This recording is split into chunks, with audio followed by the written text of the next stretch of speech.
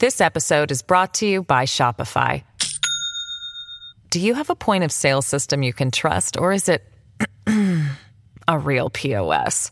You need Shopify for retail. From accepting payments to managing inventory, Shopify POS has everything you need to sell in person.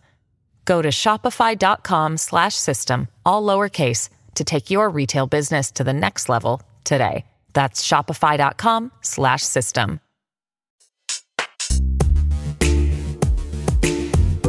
Welcome back to Big Time Dicks, the show where we take a closer look at the laws and lawmakers fucking up your life. I'm Joanna Rothkopf, managing editor at Jezebel. And I'm Prachi Gupta, senior reporter at Jezebel. This week, in a stunning rebuke to the scientific community and to his daughter Ivanka Trump, Donald Trump did the one thing you're not supposed to do during an eclipse. He stared at the sun. Almost the entire country saw at least 60% of the sun covered up by the moon.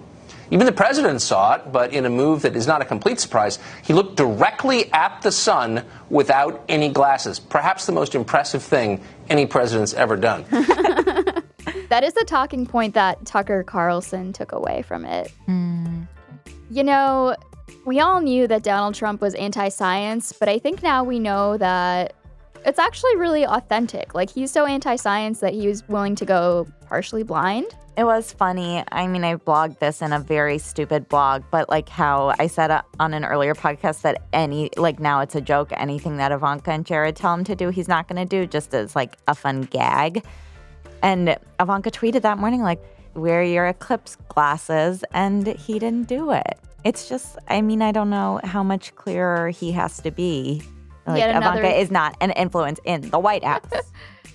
Yet another thing that Ivanka supposedly advised him on that he ignored. Later in the episode, we have joining us Vann Newkirk, staff writer at The Atlantic, and he's going to talk to us about growing up in the South under the shadow of Confederate monuments and how the media should cover white supremacy. I don't think you can have a South that reveres those men and also is fully committed to racial equality. But first, our Week in Weenies. All right, first up is Sam Clovis, who is the Trump nominee for the top science research position under the Department of Agriculture. And surprise, he actually has no experience in science research. I don't think anyone is actually surprised by that. Joanna, did that surprise you? No, I'm not surprised by that. No, what a sad state of affairs. So he is a weenie because CNN has unearthed an interview from him in 2014, the ancient days of 2014, where he had a failed nomination for the Republican Iowa Senate seat. And this is what he was saying on his campaign tour. Someone who engages in LGBT behavior, sometimes, if you know, and I don't know what the science is on this, I think it's still out. But as far as we know, that's a choice that they make, right? So we're being asked to provide constitutional protections for behavior, a choice in behavior, as opposed to a primary characteristic. There's no equivalency there between the civil rights issues associated with those protected classes and the civil rights of someone who engages in a particular behavior. So follow the logic of that. If you engage in a particular behavior, what also then becomes protected? If we protect LGBT behavior, what other behaviors are we going to protect? We're going to protect pedophilia? Are we going to protect polyamorous marriage relationships? Are we going to protect people who have fetishes? Yeah, so he is equating LGBT behavior, which he believes is a behavior. He's saying that basically if we allow same-sex marriages, then all of society is going to start crumbling. And what's next? What's the logical extension of this? That we're going to legalize pedophilia. So he said this while he was running for office? Yes. I love that this isn't a thing that you're like caught saying privately. It's a thing you actually say to get people to vote for you. It's like a proud part of his platform. It was. Really fucked up. God. And that's 2014. And people are shocked that we are where we are in 2017. Our next weenie is Paul Ryan, who has, congrats to Paul Ryan on coming out against white supremacy. That's a very brave stance for him to take. However, he's not so far against white supremacy that he can't deprogram himself from speaking only in talking points. The specific event in question is during a town hall. He got a question from someone whose father had been killed in a shooting in Milwaukee. His father was the president of the Sikh Temple of Wisconsin. And he asked Paul Ryan what Congress is doing to stop the growth of white supremacists. And here's what Paul Ryan said. You have my condolences. I've been working with your community to make sure that the kind of bigotry that you have experienced, and I know your community has experienced it, and what I was especially pleased in Oak Creek is how this community has just poured out its support with the Sikh community, and how the Sikh community was so forgiving. It just like Heather Heyer's family. They just called for healing and forgiveness, and you set such a beautiful example 5 years ago as you do today. So he's like, yada, yada, yada, I feel so bad. And then he switches immediately to everybody is calling for healing and forgiveness, which is, I mean, that's what he wants people to be calling for. It's not necessarily the message that Heather Heyer's family, she's the person who was killed in the Charlottesville protests. That's not even really what they were calling for, but it's really what Republicans want them to be calling for. And then he switches immediately to being like, guns are bad, but we should still have them, so that like the guy at the NRA who has him on speed dial doesn't come and give him like a verbal tirade. And our last weenie of the week is Steve Bannon, a perpetual weenie who will always be a weenie on here, even when he's not mentioned. The reason that he's a weenie this week is because Bannon is now out of the White House, and his exit has been very weird, I would say. I think we talked about him last week and how he said that he resigned and then gave this unhinged interview with a left-leaning magazine. Now he's back at Breitbart as the top editor there, and he is now, I'm not exactly sure what his aims are now. I think they're the same, but now he's like going after Trump. In an interview with the Weekly Standard after his departure was confirmed, which again, according to him, he resigned 2 weeks before Trump actually fired him. It's all very confusing and unclear. But this is what he said. The Trump presidency that we fought for and won is over. We still have a huge movement, and we will make something of this Trump presidency. But that presidency is over. It'll be something else. And there'll be all kinds of fights, and there'll be good days and bad days, but that presidency is over. So he's made it very clear he believes that the Trump presidency is over. And I'm not exactly sure what is beginning in his mind. What is his new angle here? Is it like Trump is not racist enough? Like, I mean, if I had to guess, that would be my guess. Yeah, like Trump is not, which is going to help turn Trump into more of a centrist, I bet, in other people's eyes. I mean, that's the thing that these people are doing, that like the alt-right is doing. It's moving the center to the right and to the right and to the right. It's like if you keep getting more racist, like, okay, someone who's not as racist as you is technically more to the center. Steve Bannon is still like the harbinger of the apocalypse. He's just now at Breitbart instead of within the White House. I mean, it's not like he wasn't at Breitbart before. Right. You know.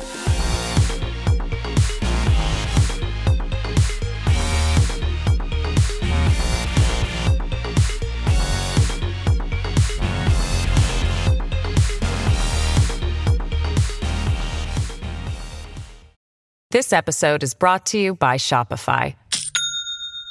Do you have a point of sale system you can trust, or is it a real POS? You need Shopify for retail. From accepting payments to managing inventory, Shopify POS has everything you need to sell in person. Go to shopify.com/system, all lowercase, to take your retail business to the next level today. That's shopify.com/system.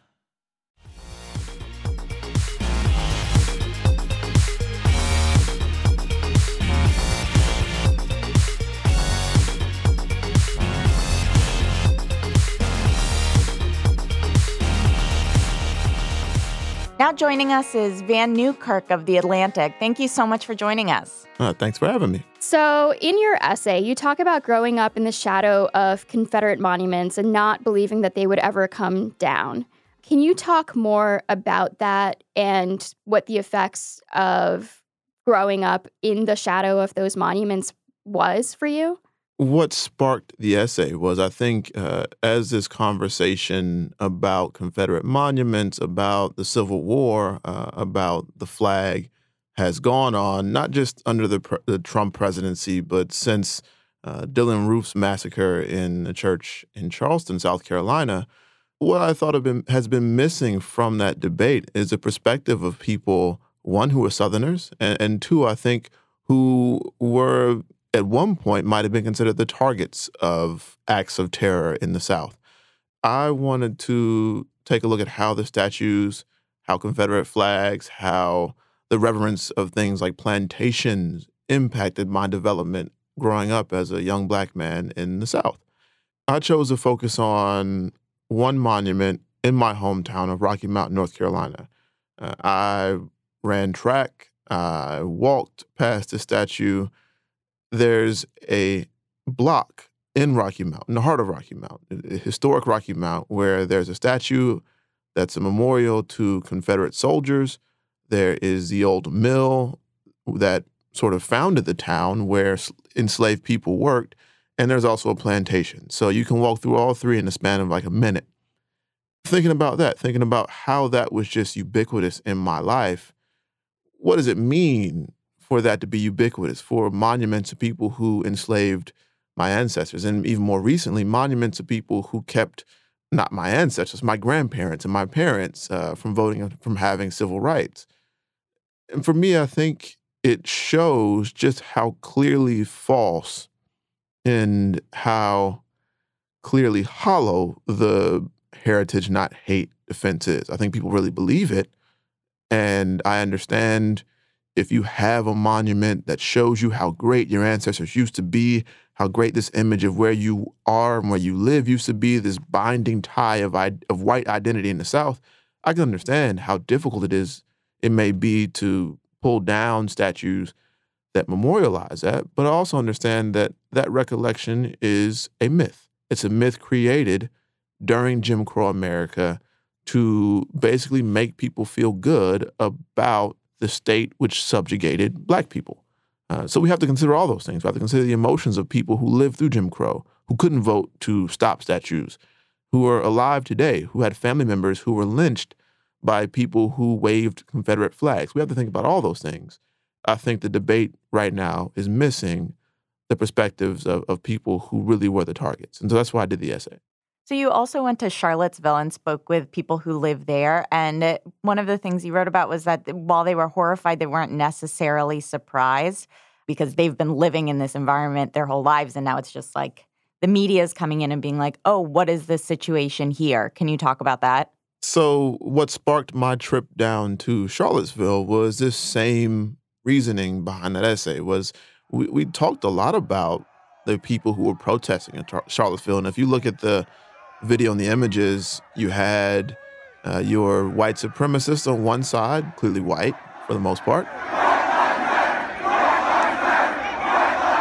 And you had your protesters who were also mostly white. Black Lives Matter! Black Lives Matter! You had the reactions of people nationally. You had the president. What about the alt-left that came charging at as you say, the alt-right?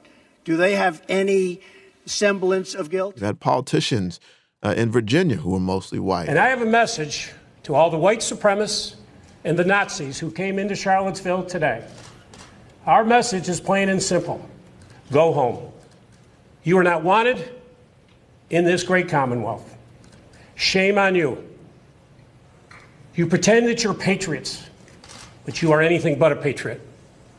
You want to talk about patriots, talk about Thomas Jefferson and George Washington. You had people who were denouncing or embracing violence on either side or on all sides, as the president said. Of course we're capable. I'm carrying a pistol. I go to the gym all the time. I'm trying to make myself more capable of violence. But I don't think you had a focus on the people who were the historical targets of the Klan in Charlottesville. The Klan has had a long history in Charlottesville.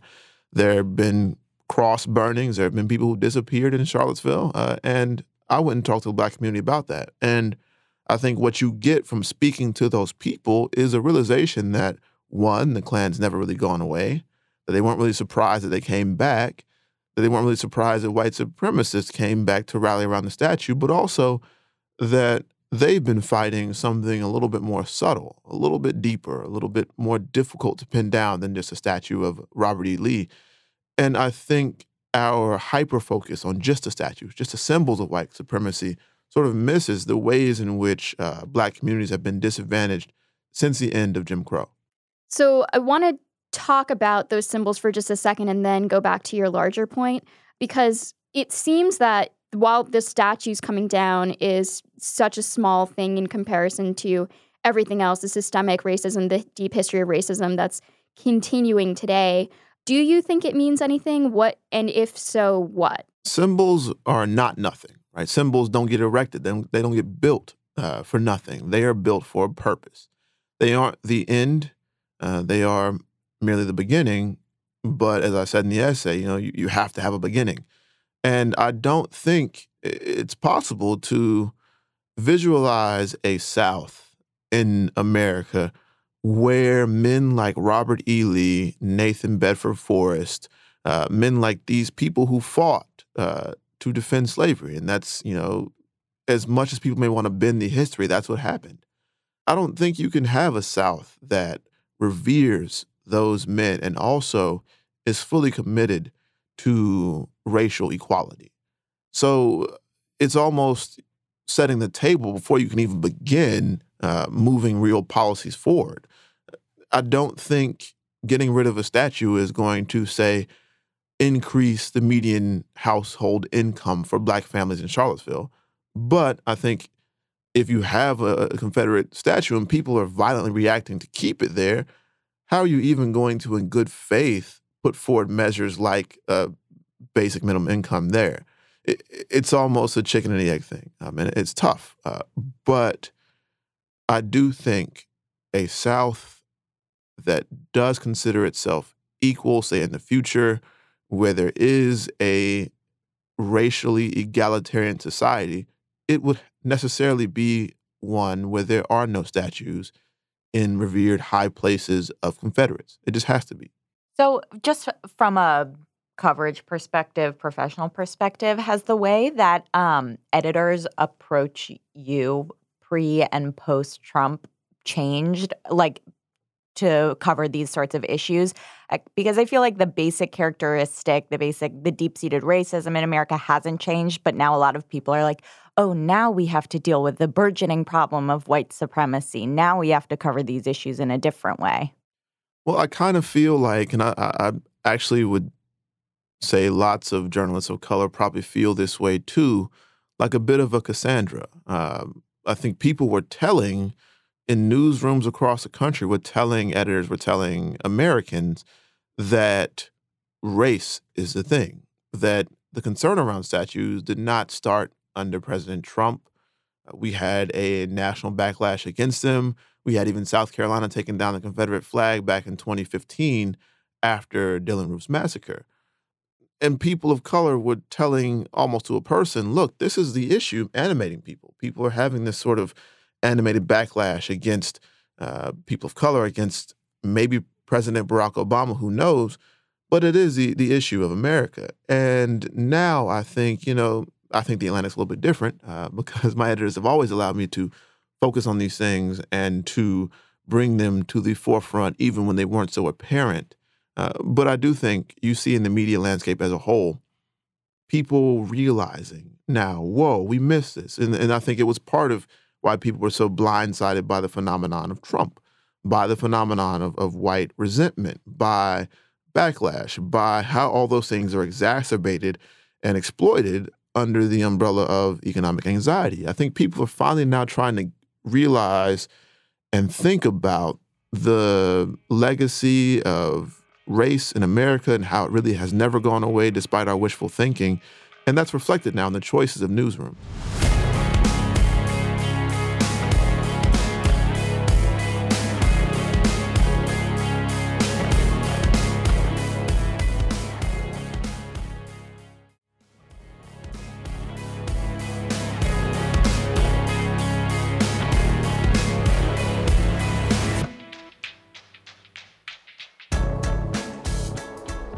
One of the things that I personally have been thinking about a lot is access because, for example, I don't know if you saw the Vice documentary that came out about Charlottesville where a reporter, Elle Reeve, was basically embedded with neo-Nazis. So when did you get into, as you said, the racial stuff? When Trayvon Martin case happened, Michael Brown and Tamir Rice and all these different things happen, every single case, it's some little black asshole behaving like a savage, and he gets himself in trouble, shockingly enough. And I was just thinking a lot about how that's a story that, for example, like someone who looks like me or someone who looks like you would not be able to do. We would not be safe. We would not get that sort of access to go in there, but it's a very important story to get. So I was thinking about how that knowledge that might affect newsroom decisions, which already skew white, becoming more obsessed with white perspectives as they seek to cover white supremacy. So I guess my question is that something that you've seen? Are you concerned about that? And if so, how do newsrooms counteract that temptation? I am concerned about this. I think as good and useful and actually just as incredible as that Vice documentary was, I think the more we do this micro hyper focus on white supremacists, the more we try to wrap our heads around them, the more they're in turn using that media coverage, that focus, in order to legitimize themselves. And like you said, the point about safety, of course, I'm never going to go down and be able to get access into a group of people who are on camera basically saying they want to kill me. And I do think it's right to consider the safety of our journalists, of course. But you do need people in your newsroom who are going to say, look, for every piece of good documentary we have on white supremacists in Charlottesville, we need to do more coverage on people of color in Charlottesville. We have to have a balance. And, after the election, we had 50 million pieces get launched about Trump's America, all these sepia tone pieces on people in real America, coal miners, people in Kentucky, West Virginia. They almost to a person happened to be white. Nobody is talking still about working class Black and Latino Americans, people who voted for Obama and may have been disaffected by him and didn't vote in the election, people of color who were like that. We don't, I think, as an industry, do enough to focus on communities on the margins who are affected by these policies. And I think it will damage us in the long run. So you talked a little bit about it, but what is a good model for reporting on these kinds of things? What do you think newsrooms need to keep in mind?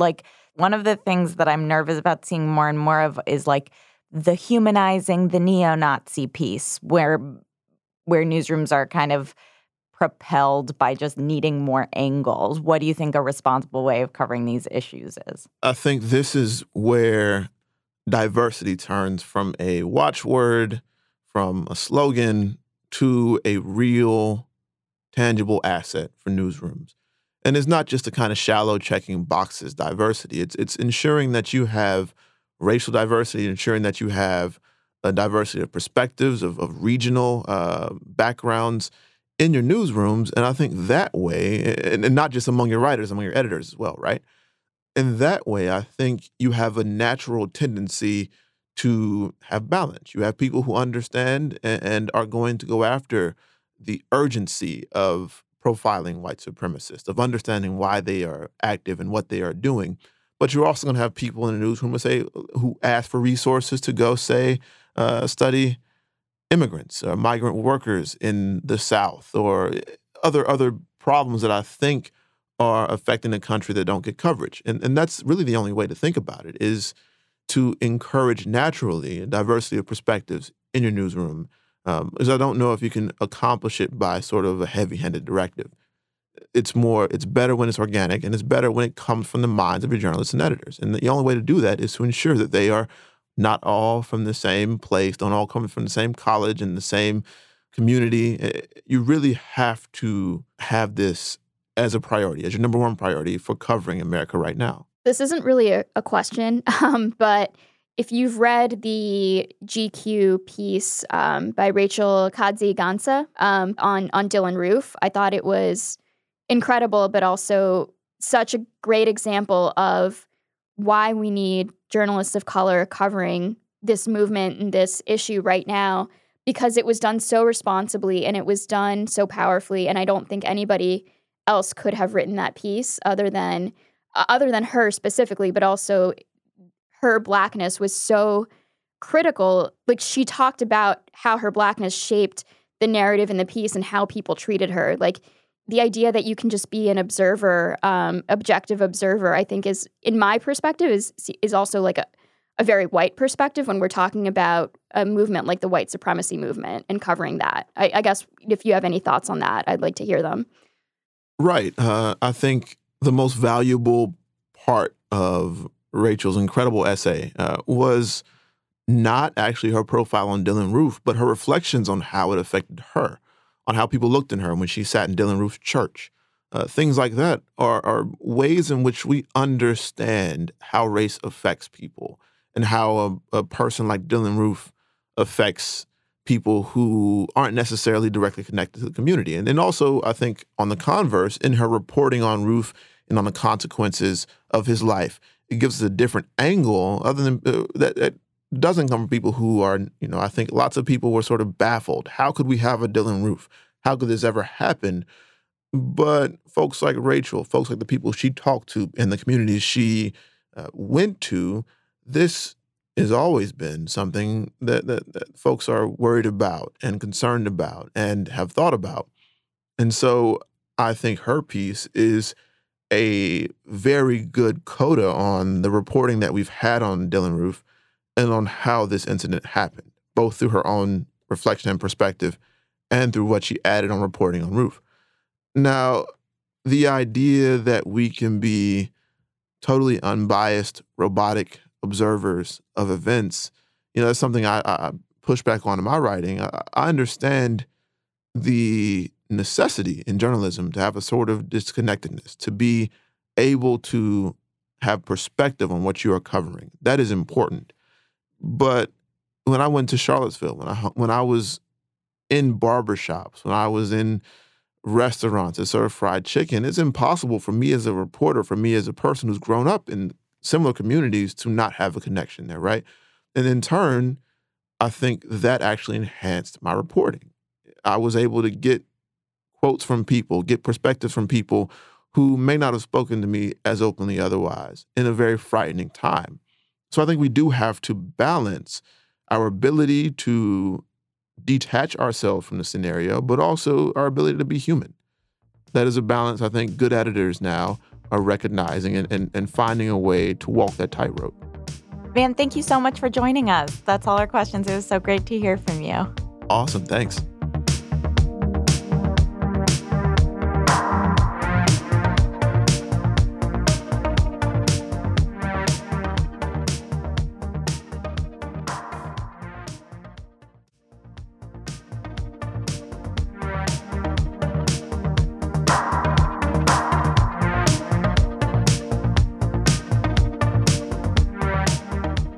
Time for the best segment of this show, How to Handle the Dicks, where we talk about how to handle the dicks. Prachi, what are you doing? I am making a more concerted effort to stay away from the news on the weekends and from my phone in general, and it's helping, although every time I pick up the phone or pick up the news, like, there's a feeling of, like, there's, like, a tight knot on my insides, like, just expecting there to be news of nuclear war, like, oh my God, I didn't read the news for 2 days. Are we actually about to go to war? Like, what did I miss? But so far, that hasn't happened yet. So it's all in all been a very good move for my sanity. Yeah, that's what I talked about last week when I was on vacation and I didn't look. And then I did look and it was nuke news all the time. But being on vacation has made it it was a good start to me not looking at Twitter in all of my free time. And now when I do look at it, this is like me quitting myself of a junk food addiction. Like now whenever okay, let me go back. So sometimes I get migraines and a trigger of mine used to be Diet Coke, but I used to drink Diet Coke all the time. So I wouldn't know why I was having a migraine at any time. But now whenever I drink a Diet Coke, I get a migraine. So the correlation is very clear. And now whenever I go on Twitter, I feel like a surge of panic, not during the day, but at night, instead of what used to happen, which is that I felt quiet panic all the time. So it's just like really learning just to identify little the triggers, Yes. you know? And it's Good. making me 8 months better. in, we're finally getting a hang of how to acknowledge the triggers and avoid them a little bit. And how to not be on Twitter like from 8 p.m. to 4 a.m., being like, just like scrolling and being like, what is happening now? That too. Congratulations to us. Yeah. I got a Zoloft prescription. I never took it. You just quit Twitter instead. I just quit Twitter instead. I'm still highly anxious. I don't want people to think that I'm not.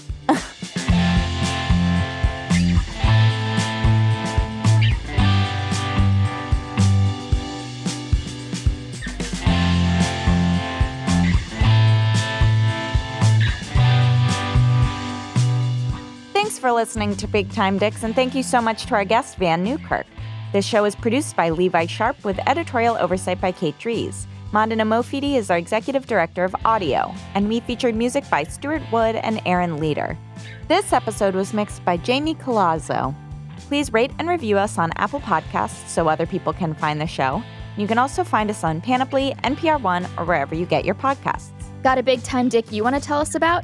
Send a voice note or email to bigtimedicks@jezebel.com or tweet at Jezebel using the hashtag BigTimeDicks. We'll see you next Friday, and who knows what the world will look like then.